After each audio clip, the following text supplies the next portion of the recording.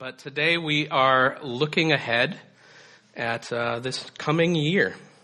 And speaking of looking ahead, we're going to begin a new series next Sunday on the book of Hebrews, and that series will be entitled Better Promises.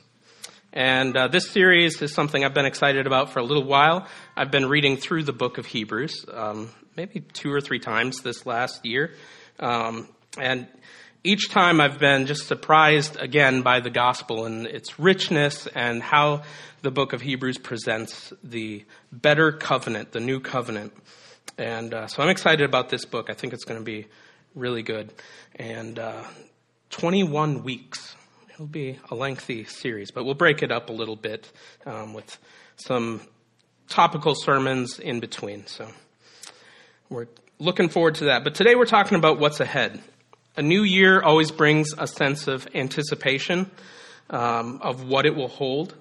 It kind of feels like the page turning a bit in a good book. And as you leave behind the old chapter and head into this new chapter, we as believers, as we're reading this book, we can be assured that the author of this book, Jesus Christ, will finish what he began. And not to skip too far ahead into the book, spoiler alert, Jesus wins. So that's good news. A lot of New Year's messages talk about hopes and expectations.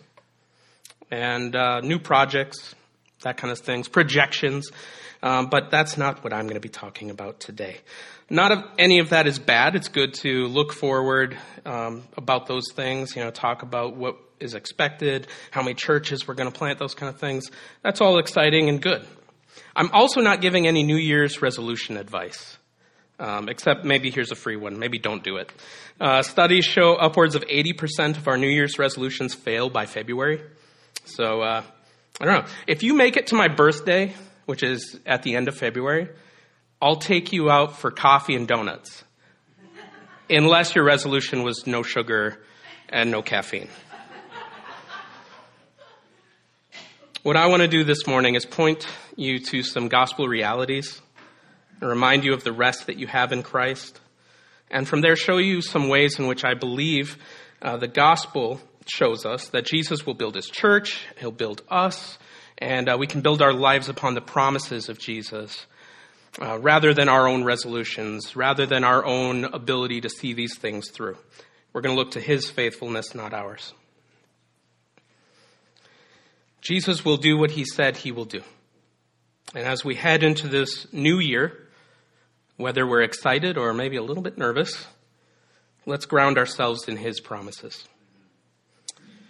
As we look ahead, let's remember our mission as a church. Our mission here at Grace Life is to preach the gospel and make disciples. And this mission is given to us by Jesus in Matthew chapter 28. And there's not a lot of room to be clever with it. There's only so many ways you can say that. But we want to do this. This is what we're here for at Grace Life. Simply preach the gospel and make disciples. And by doing this, we believe that Avon, Livingston County, the surrounding villages and towns, New York, the United States, and ultimately the nations will be saturated with the glory of God. A disciple is a learner or a follower, a Christian or a believer in Christ. Someone who has been born again is a disciple. So a disciple is a Christian, and a Christian is a disciple. Someone who is in Christ and by faith learning to know Jesus in his life, his death, and as Paul says, the power of his resurrection, being made like him. This begins with abiding in Christ. From that union with Christ, the Holy Spirit will produce fruit. And others will see that fruit. And they will hear the good news proclaimed. Some will believe, and disciples will be made throughout the villages, towns, cities, states, and nations. So today we're going to look at abiding in Christ and bearing fruit. Let's pray. Father, we thank you for this new year. We thank you for the year we had that we've now turned the page from. We thank you for your many blessings in 2022. There were also trials, struggles, failures, as well as victories, as well as many blessings that you have given us. And even in the trials and in the struggles, you were there through it all, using those things in our lives for your glory and our good.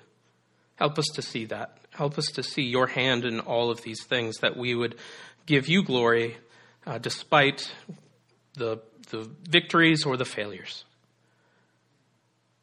Let us see them as all being from your hand. Father, I ask that as we look towards this new year, as we look to what is ahead of us, that we would have eyes of faith to see your work in all of our lives, in the many situations we deal with at work, at home, school, whatever we're dealing with, that we would see your hand. We'd look to you. We would trust you, Father. Let us hear from you today. In Jesus' name, amen. Abiding in Christ. A couple of weeks ago in our Advent series, that green is brighter than I intended. Sorry, got distracted. A couple of weeks ago in our Advent series, I read a portion of John 15, beginning in verse 9, and I spoke about, very briefly, about what it is to abide in Christ and living in love. I've been thinking about this chapter a good bit. I've been kind of chewing on it in the weeks since. And I thought this would be a good place to consider and frame how we should think about what lies ahead of us this year. And so today we're going to go back a few verses. We're going to go back to John 15, verse 1, and begin there. So if you have your Bibles, turn to John 15, and we're going to read 1 through 11. If you don't have a Bible, it's on the screen, or you can grab a Bible in the back. John 15, verse 1. Jesus is speaking. I am the true vine, and my Father is the vine dresser. Every branch in me that does not bear fruit, he takes away, and every branch that does bear fruit, he prunes, that it may bear more fruit. Already you are clean because of the word that I have spoken to you. Abide in me, and I in you. As the branch cannot bear fruit by itself unless it abides in the vine, neither can you unless you abide in me. I am the vine, you are the branches. Whoever abides in me, and I in him, he it is that bears much fruit. For apart from me, you can do nothing. If anyone does not abide in me, he is thrown away like a branch and withers, and the branches are gathered, thrown into the fire, and burned. If you abide in me, and my words abide in you, ask whatever you wish, and it will be done for you. By this my Father is glorified, that you bear much fruit, and so prove to be my disciples. As the Father has loved me, so have I loved you. Abide in my love. If you keep my commandments, you will abide in my love, just as I have kept my Father's commandments and abide in his love. These things I have spoken to you, that my joy may be in you, and that your joy may be full. So a couple weeks ago, as I said, we read, I think, verses 9 through 11, maybe a little bit further. But today, really, what I want to draw your attention to is this idea, this concept of abiding. As we look ahead, this is where we begin.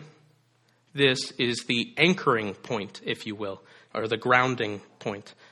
I'm not an electrician, but I understand that electricity should be grounded. That's why all of our plugs have a ground on them. It's a good thing. I do know from work in audio equipment and whatnot, when there is not a ground, you get a wonderful buzz going through the entire building. And not the kind of buzz that makes you feel good. I should probably edit that out. We'll move forward. But you need to be grounded. Also, from experience, if there is no ground in your electrical equipment, you can walk up to a microphone and give yourself quite a start. Grounding is one of the ways that I believe we grow in Christ. Having a place that we anchor our faith in is primary. It's essential to the faith. But Jesus is the one who builds his church. And I believe in John 15, what Jesus is talking about here is showing us several ways in which Jesus will build his church. And as a reminder, he does the building. Not me, not you. He does it. So as I mentioned a couple weeks ago, the idea here of abiding is often misunderstood. Jesus is sharing with his disciples the night before his crucifixion some final instructions. He is telling them that they are to rest in him as Savior and Sustainer and the one who will produce good works or fruit in them. And in the previous chapter and the following chapter, so chapter 14, chapter 16, he tells them of the Holy Spirit who is coming to make his dwelling within them. As I said, this passage is often misunderstood to mean that somehow one could be saved and not abide. That would be like saying that one could be simultaneously in Christ and not in Christ. And that's just not the case. To abide is to live in. It's to remain in. Abide literally means to rest, to reside, to dwell, or to live within. It's the language of making home with someone. When one is born again, they are described as being in Christ. That is the most common phrase for the believer in the New Testament. In Christ. Abiding, therefore, is the position of all true believers. The difference between those abiding and those not abiding is the difference between the saved and the unsaved. The command to abide, then, is not a command of action, go and do this. It's a command of faith. Believe this, trust in Christ, and not in your own righteousness. Again, the language of abiding is that of making your home. This is the language that Jesus uses in chapter 14, one chapter back. And I'm just going to kind of fly through chapter 14. We're only going to look at one verse in that chapter in a moment, but just some things you can jot down if you're writing notes, if you want to look back later, or maybe just go and read the chapter later. But Jesus uses this language of dwelling, of making a home, a lot in chapter 14. In the first 3 verses, he talks about leaving to prepare a place for his followers, a dwelling for his followers. It's the same language he uses of speaking of his relationship to the Father in 14 verse 10. It's the same language Jesus uses to speak of how he, through the Holy Spirit, will dwell in the hearts of believers in 14 verse 17, verse 20, and in verse 23. We're going to read verse 23. Jesus answered him, "If anyone loves me, he will keep my word, and my Father will love him, and we will come to him and make our home with him." So God, the God of this universe, holy and unimaginable in all his splendor, has made his home with you. What chapter 14 shows us is that he does this through the Holy Spirit, the third member of the Trinity. And this really means that everything that the Father has is available to you through the Holy Spirit. He makes his home accessible to you so that you may have his abundant life and all the resources of heaven available to you. If I invite you over to my house and I say, make yourself at home. There's probably some limitations there, but if I say make yourself at home, what I'm expecting is that you're going to sit down on the couch, kick your feet, put your feet on the table or something. I don't know. Actually, don't sit on my couch right now. The legs broke on the couch, so it's on floor level at the moment until I fix that. But I want you to enjoy yourself. I want you to make yourself at home. I want you to feel like family. Well, imagine that expanded infinitely more when the Holy Spirit takes up residence inside your house, your heart. He is making a home with you, and he is giving you everything that he has available to you.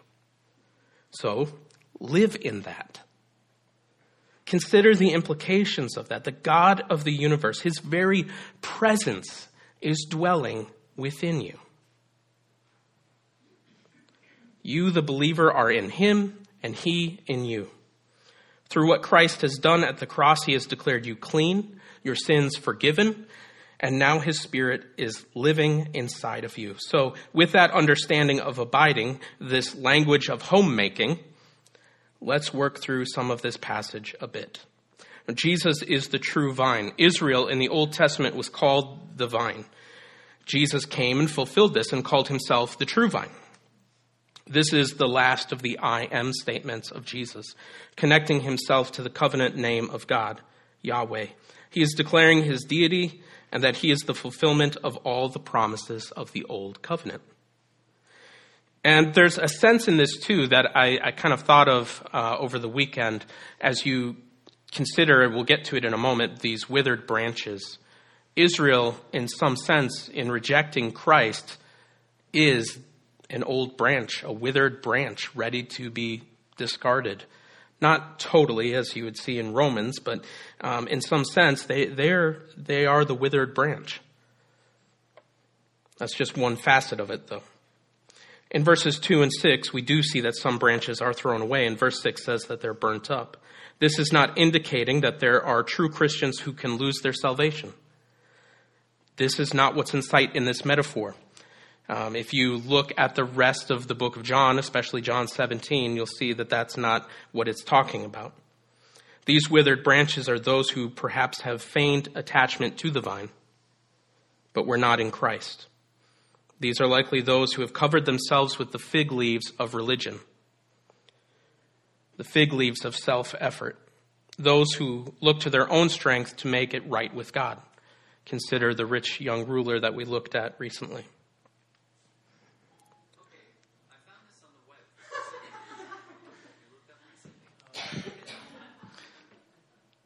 Why did Jesus tell the rich young ruler he could be... Oh, okay. Interesting. The other idea that I had with this, perhaps just a portion of this, is that perhaps there are those who come in as wolves in sheep's clothing.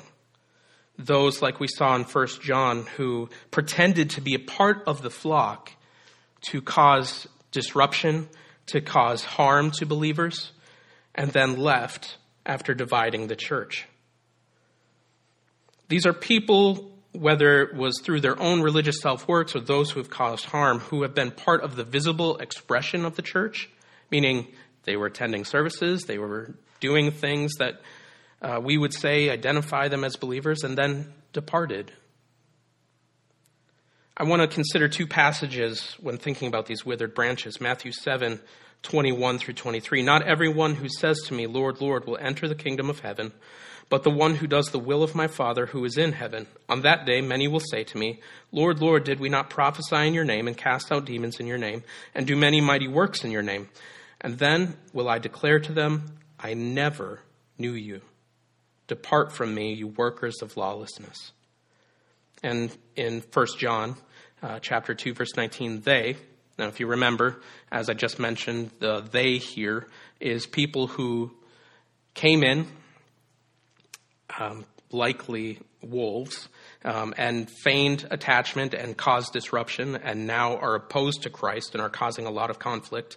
They went out from us, but they were not of us. For if they had been of us, they would have continued with us. But they went out that it might become plain that they all are not of us. So the difference between those abiding in Christ and those not abiding in Christ, the withered branches not producing fruit, is the difference again between the saved and the unsaved. The withered branches are thrown away. The true branches are pruned, meaning that God is at work in our lives in a loving way to make us more fruitful. Those who are his, he is going to work in their lives. He trims and he cuts for his purposes. In verse 3, we see that Jesus says to his disciples that they are already clean. This is because of faith in Christ. And we see in the early days of the church, the day of Pentecost, the Holy Spirit come. And these early believers are regenerated.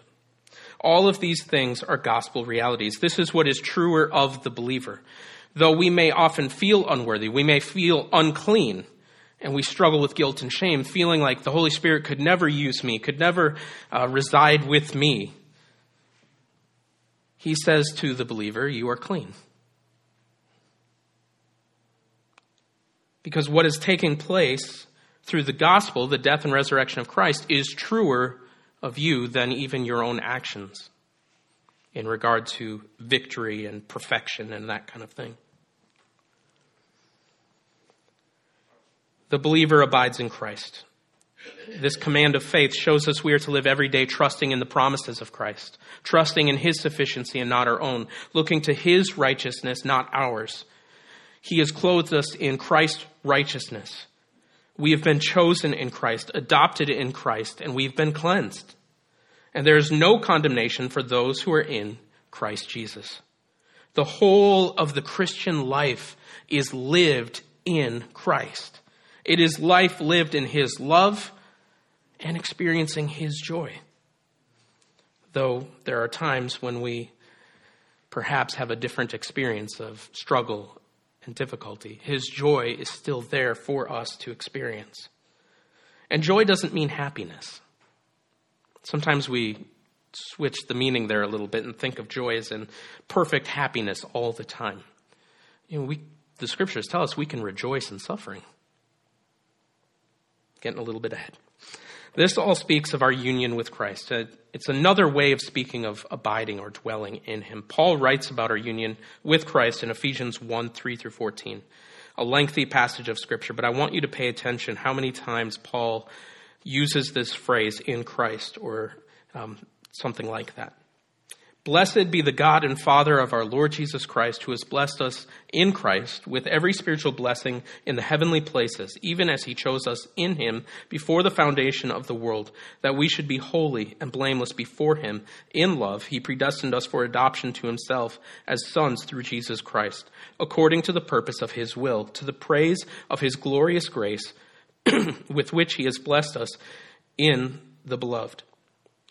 In him we have redemption through his blood, the forgiveness of our trespasses, according to the riches of his grace, which he lavished upon us in all wisdom and insight, making known to us the mystery of his will, according to his purpose, which he set forth in Christ, as a plan for the fullness of time, to unite all things in him, things in heaven and things on earth. In him we have obtained an inheritance, having been predestined according to the purpose of him who works all things according to the counsel of his will, so that we who were the first to hope in Christ might be to the praise of his glory.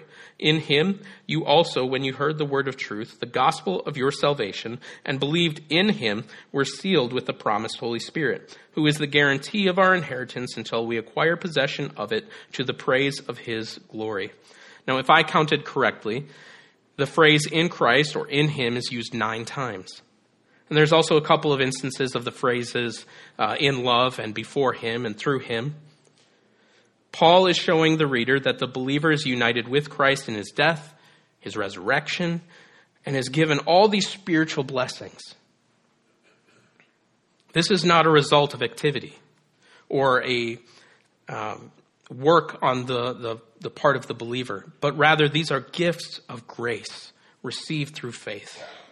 All of this is to say that as we look ahead, as we prepare for this new year, we don't want to get things out of alignment. We need to begin with being. Now, I called this a command of faith earlier. What I mean by that is that this instruction given to us by Jesus is primarily a call to rest in him, and that's the primary way that we obey. Not the only way, as we'll see in a moment, but it's the primary way. To find him sufficient for all things, to rest in his love and to be filled with his joy. Now you might be thinking, we've heard this before. And yes, you're right, you have, and you will. You will continue to hear this. As one of the elders, my aim is to remind you of what you have in Christ, and to remind you of that often. As we walk into this new year, I believe it's important that you remember that you are in Christ. This is the starting place. This is the foundation of your life, is to rest in Christ. Now, the believer can never lose their salvation. The believer cannot be taken out of their position in Christ. But the enemy's tactics to discourage and distract you from these realities can have an effect on your life. They can be a hindrance to this joy that Paul talks about and John talks about. It can cause us a lack of assurance, and it can really take away from the rest that we can experience in Christ. This happens when we trust in anything outside of the gospel. Jesus reminded his friend Martha of this. Luke chapter 10, Verse 38, now, as they went on their way, Jesus entered a village, and a woman named Martha welcomed him into her house. And she had a sister called Mary, who sat at the Lord's feet and listened to his teaching. But Martha was distracted with much serving, and she went up to him and said, Lord, do you not care that my sister has left me to serve alone? Tell her then to help me. But the Lord answered her, Martha, Martha, you are anxious and troubled about many things, but one thing is necessary. Mary has chosen the good portion, which will not be taken away from her. Now, Martha wasn't doing anything wrong. She was busy serving the Lord. Even good things can be a distraction. Even things that we're trying to do, trying to accomplish, can be a distraction. So in the busyness of your week, in the busyness of your life, anchor yourself in Christ, in the rest that he has given. He makes his home with you, giving you all that you need. So I want to encourage you this morning, as we look into this new year, be with him. Spend time in his presence. Be with Christ. Savor his presence. I'm not talking about, set your clock for 15 minutes in the morning. This is my Jesus time, and only for this 15 minutes. I'm going to sit here for 15 minutes and think about everything else in my life. I'm going to spend 15 minutes praying, and that will be me being with the Lord. Now, praying is absolutely, I think, a part of this. But maybe set some time aside just to be with him. Still the voice. Still your voice. And listen. Maybe begin just by saying, Lord, would you speak to me? Let me just enjoy your presence.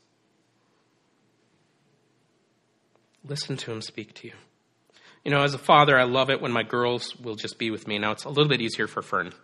It's harder for her to get away from me, although that's becoming a challenge. She's mobile. She can get away from me if she wants. But man, I love it when Olive just wants to be with me. She's still at this age where she'll hold my hand. And I love every second of that. It makes my heart delight. It's a good thing. How much more does your heavenly Father delight in you? He loves you. He wants to be with you. He's chosen you to make his home with. Spend time with him. One of the gospel promises we have in our passage today is that from this place of rest, this place of abiding, making our home, fruit will be born. Another way to say that is that from a position of rest, we work the good works that he has for us. We rest and then we go. We are prone to flipping this around, working to get to some rest. But what Jesus is showing us, I think, in John 15, is that we abide first. We rest first. And from there, the fruit and the work will come. There's no other way. So let's look at bearing fruit. Verses 4-6. Abide in me and I in you, as the branch cannot bear fruit by itself unless it abides in the vine, neither can you unless you abide in me. I am the vine, you are the branches. Whoever abides in me and I in him, he it is that bears much fruit. For apart from me, you can do nothing. If anyone does not abide in me, he is thrown away like a branch and withers, and the branches are gathered, thrown into the fire, and burned. So Jesus is saying that if we abide in him, he will produce fruit in us. Abiding in that context has to be seen in light of everything that Christ has said, that we trust him to be sufficient, not only as our Savior, but our sustainer, as our strength. And he is the one who will produce the fruit in us. And by producing or bearing fruit in us, Jesus, again, is building his church. That's one of the ways that Jesus builds his church, is by producing fruit in us. As I mentioned a couple weeks ago, I don't think that these are conditional statements, but these are promises. They are not if-then conditions, as our English translations kind of clumsily convey. Rather, they are the promises of what Christ works in the life of the one who abides in him. It is a reality, then, of those who are in Christ, those who abide in Christ, that fruit will be born. What fruit will be born? Well, the fruit that is in sight here is the fruit of the Holy Spirit. It's what he produces. Galatians 5:22 through 23. But the fruit of the Spirit is love, joy, peace, patience, kindness, goodness, faithfulness, gentleness, self-control. Against such things there is no law. There's also fruit seen elsewhere in the New Testament. In 1 Thessalonians chapter 1, we find that the believers at Thessalonica are greeted by Paul, and he speaks about the gospel's work in their lives. Verses 4 through 8. For we know, brothers, loved by God, that he has chosen you, because our gospel came to you not only in word, but also in power and in the Holy Spirit, and with full conviction. You know what kind of men we proved to be among you for your sake. And you became imitators of us and of the Lord, for you received the word in much affliction with the joy of the Holy Spirit, so that you became an example to all the believers in Macedonia and Achaia. That's not IKEA, like the store. And I'm probably not even pronouncing that right. For not only has the word of the Lord sounded forth from you in Macedonia and Achaia, but your faith in God has gone forth everywhere, so that we need not say anything. Paul shows how their faith in God has gone outward. They received the gospel with glad hearts and shared that with others. We don't know exactly what that looked like in the context of the Thessalonian culture, but there was something conspicuous about their love because news spread around the region. They were known for their faith and their love, and the news of that spread to those in the area. Because we can trust the scriptures, I'm sure it looked a lot like Galatians 5:22 and 23. I'm sure that as they went about their lives and work, play, raising their families, serving one another, enjoying being around each other and making their communities better, the fragrance of Christ came to those they came in contact with. And so this is an example of another way fruit is produced. We walk in obedience and in good works, and we spread the aroma of Christ to those we're around. We share the love of Christ with those who have yet to believe. In John 15:5, Jesus tells us, for apart from me, you can do nothing. The fruit we bear is a result of Jesus' work through the Holy Spirit. And in other words, this isn't something you do naturally. You can't make this fruit happen. I remember Derek famously doing an analogy of what this might have looked like. He taped a banana or something to his chest and, tried to make more bananas come, and nothing happened. We can't naturally make this fruit come. This is a supernatural work in our lives. It's through the Holy Spirit. So apart from Jesus, we can do nothing and we can bear no fruit. We get life through the vine. He is producing himself in us. This doesn't mean that we'll always be abounding in fruit either. There are seasons to the growth of fruit. There are times when the outer appearance looks empty. Look at the trees right now in the winter months. Do they look like they're bearing much fruit? No, but there's life in the vine. And again, I don't know anything about trees either, so Keith, maybe you can help me with that one. I don't know much about plants. I don't know much about farming. I don't know much about electricity. What else have we learned today that I don't know much about? There are times when the unbeliever as well is undergoing the loving pruning of the Holy Spirit, as seen in verse 2. Pruning is the work of cutting back plant growth for the purpose of producing more fruit. It's necessary. We need to remember that it's a work of his love in us that he's doing this. Sometimes we think of things like pruning and discipline as being punitive, as being his anger towards us. It's not. It's an act of his love to make us more fruitful, to bring growth to our lives. And he only does this in those who are abiding in him. Pruning looks differently for each believer. So don't look at your neighbor and go, why aren't you experiencing exactly what I'm experiencing right now? God uses all sorts of things in our lives to do this work. Sometimes it's through trials and sufferings. Sometimes it's through good things. But it's all for his glory and our good. God uses these things to shape us James 1:2-4, count it all joy, my brothers, when you meet trials of various kinds, for you know that the testing of your faith produces steadfastness, fruit. And let steadfastness have its full effect, that you may be perfect and complete, lacking in nothing. Romans 5:3-5, I've mentioned this in passing already. Not only that, but we rejoice in our sufferings, knowing that suffering produces endurance, and endurance produces character, and character produces hope, and hope does not put us to shame, because God's love has been poured into our hearts through the Holy Spirit who has been given to us. Fruit. So throughout the life of the believer, the disciple, as we rest in Christ, the Spirit will produce in us fruit. His fruit.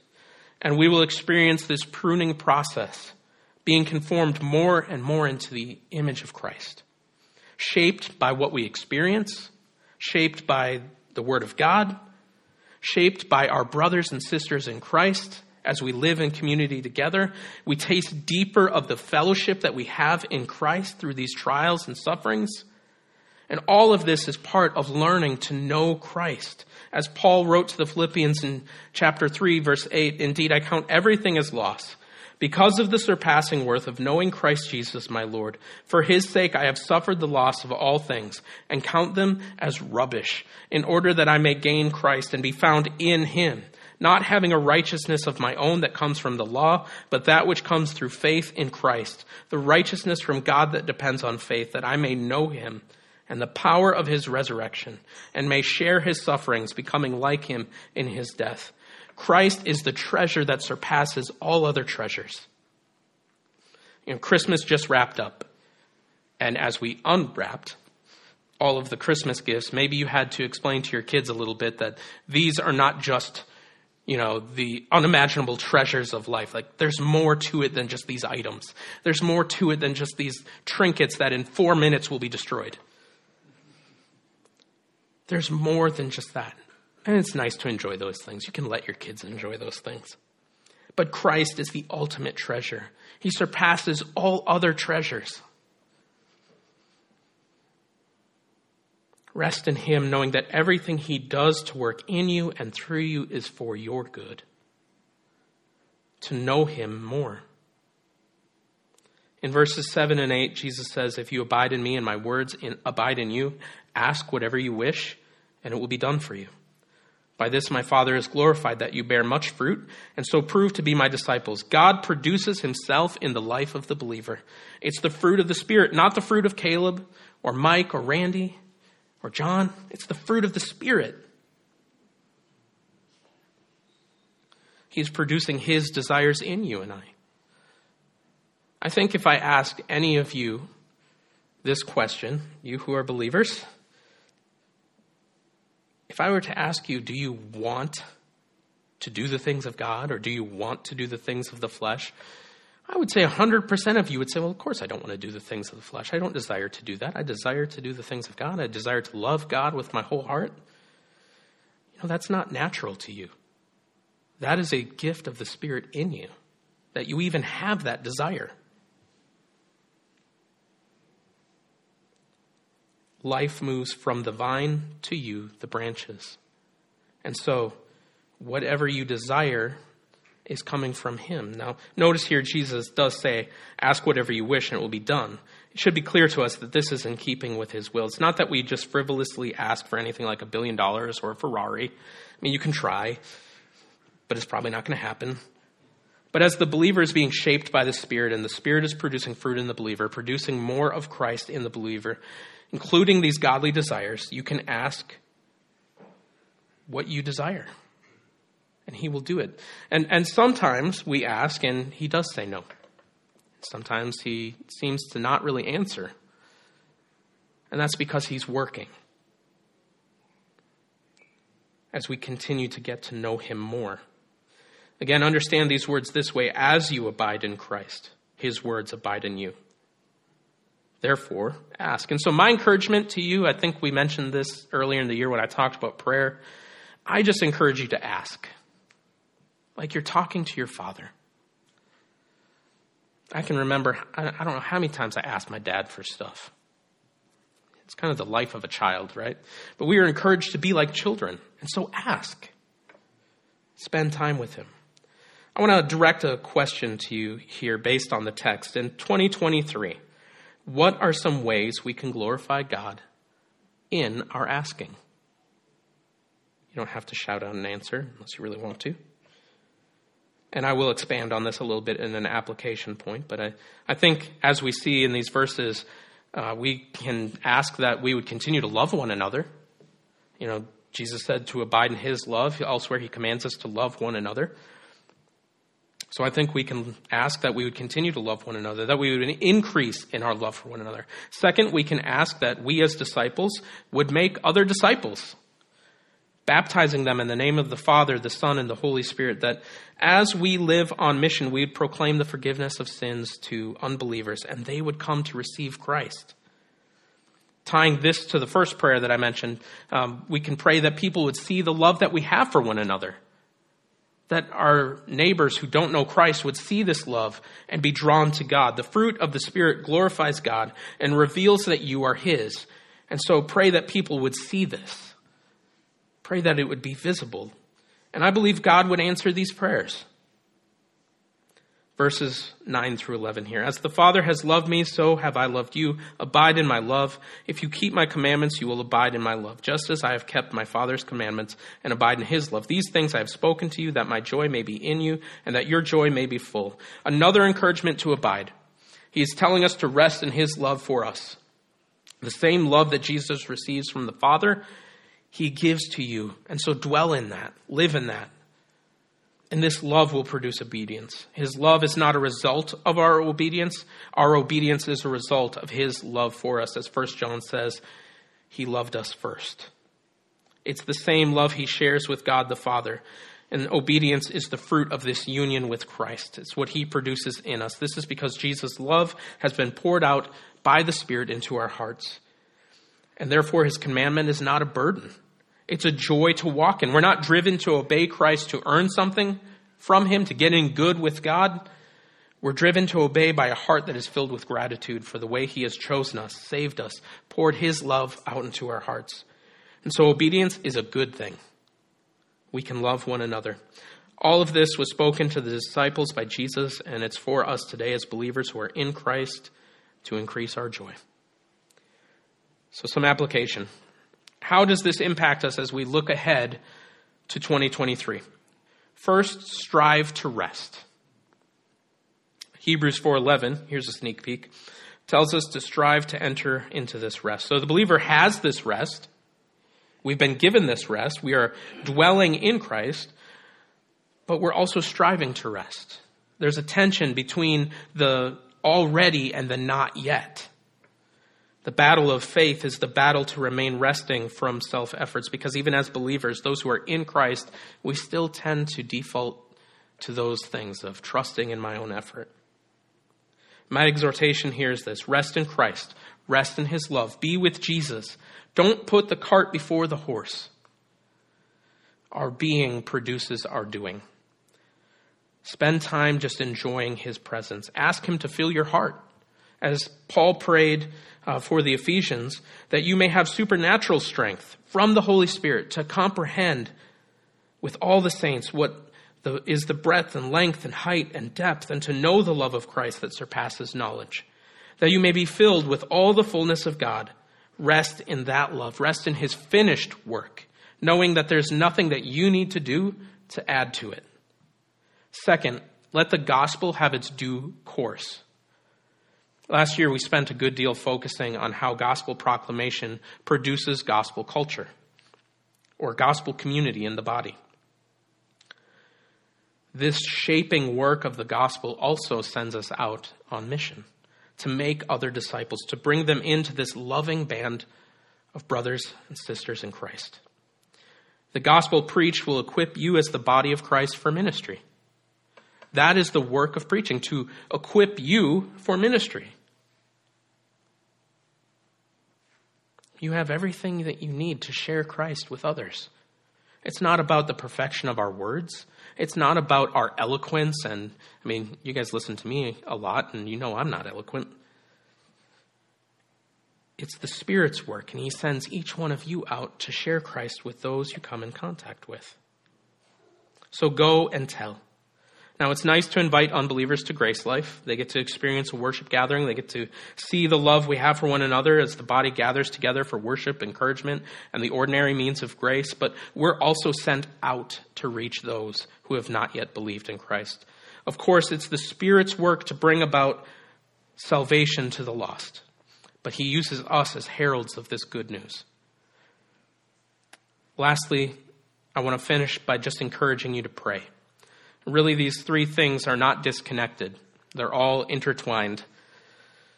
We abide or rest in Christ, and from that, obedience or fruitfulness happens. And prayer is an act of dependency on the vine. In your dependence, come boldly before the throne of grace. You are clean. You are his child, and so ask. Ask the desires of your heart. Pray that the Spirit's work would increase among his people here at Grace Life. Pray for your brothers and sisters. Perhaps it's helpful. Another plug for the church directory. First of all, get connected to the church directory. And then look at the names, the pictures, the faces, and pray for each other. Use it as a ministry tool to see the faces of Grace Life and pray for these brothers and sisters.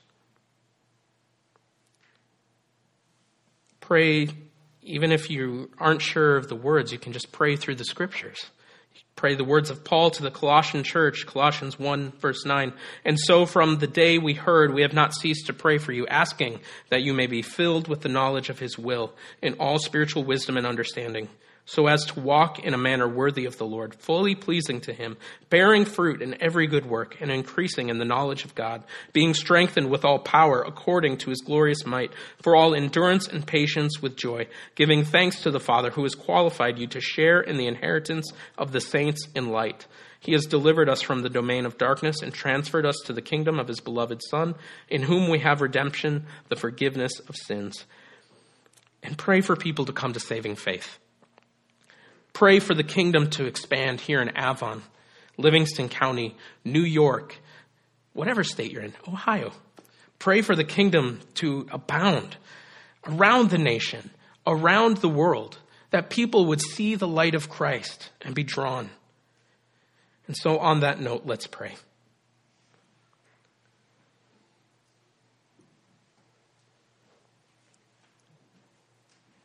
Father, we thank you for your presence.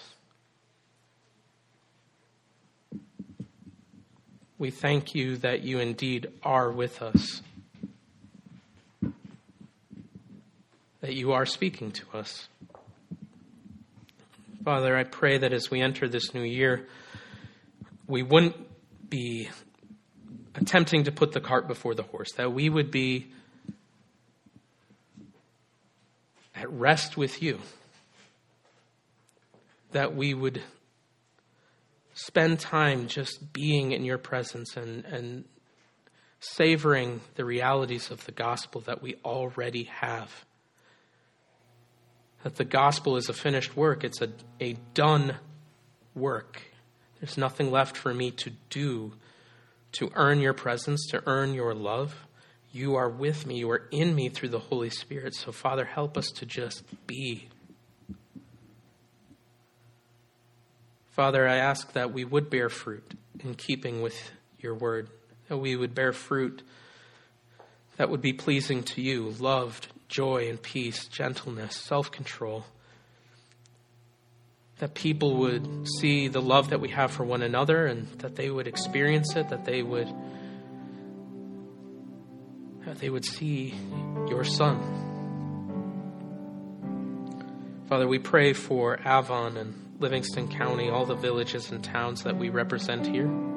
We pray for the state of New York. We pray for the United States. Lord, we pray for the nations of the world, Father, that your kingdom would expand, that your glory would touch many people this year, that people would come to a saving knowledge of Jesus Christ. Send us out, Lord, as your missionaries, wherever we are, our next door neighbors, people who we run into on a daily basis, our coworkers, people who cut our hair, the grocery workers. Father, that they would taste and see the goodness of your Son, Jesus. I pray for my brothers and sisters. Father, that they would be filled with the knowledge of your will in all spiritual wisdom and understanding. Strengthen them with your power, according to your glorious might, that they would increase in the knowledge of you, Father. Fill them with your love. In Jesus' name, amen.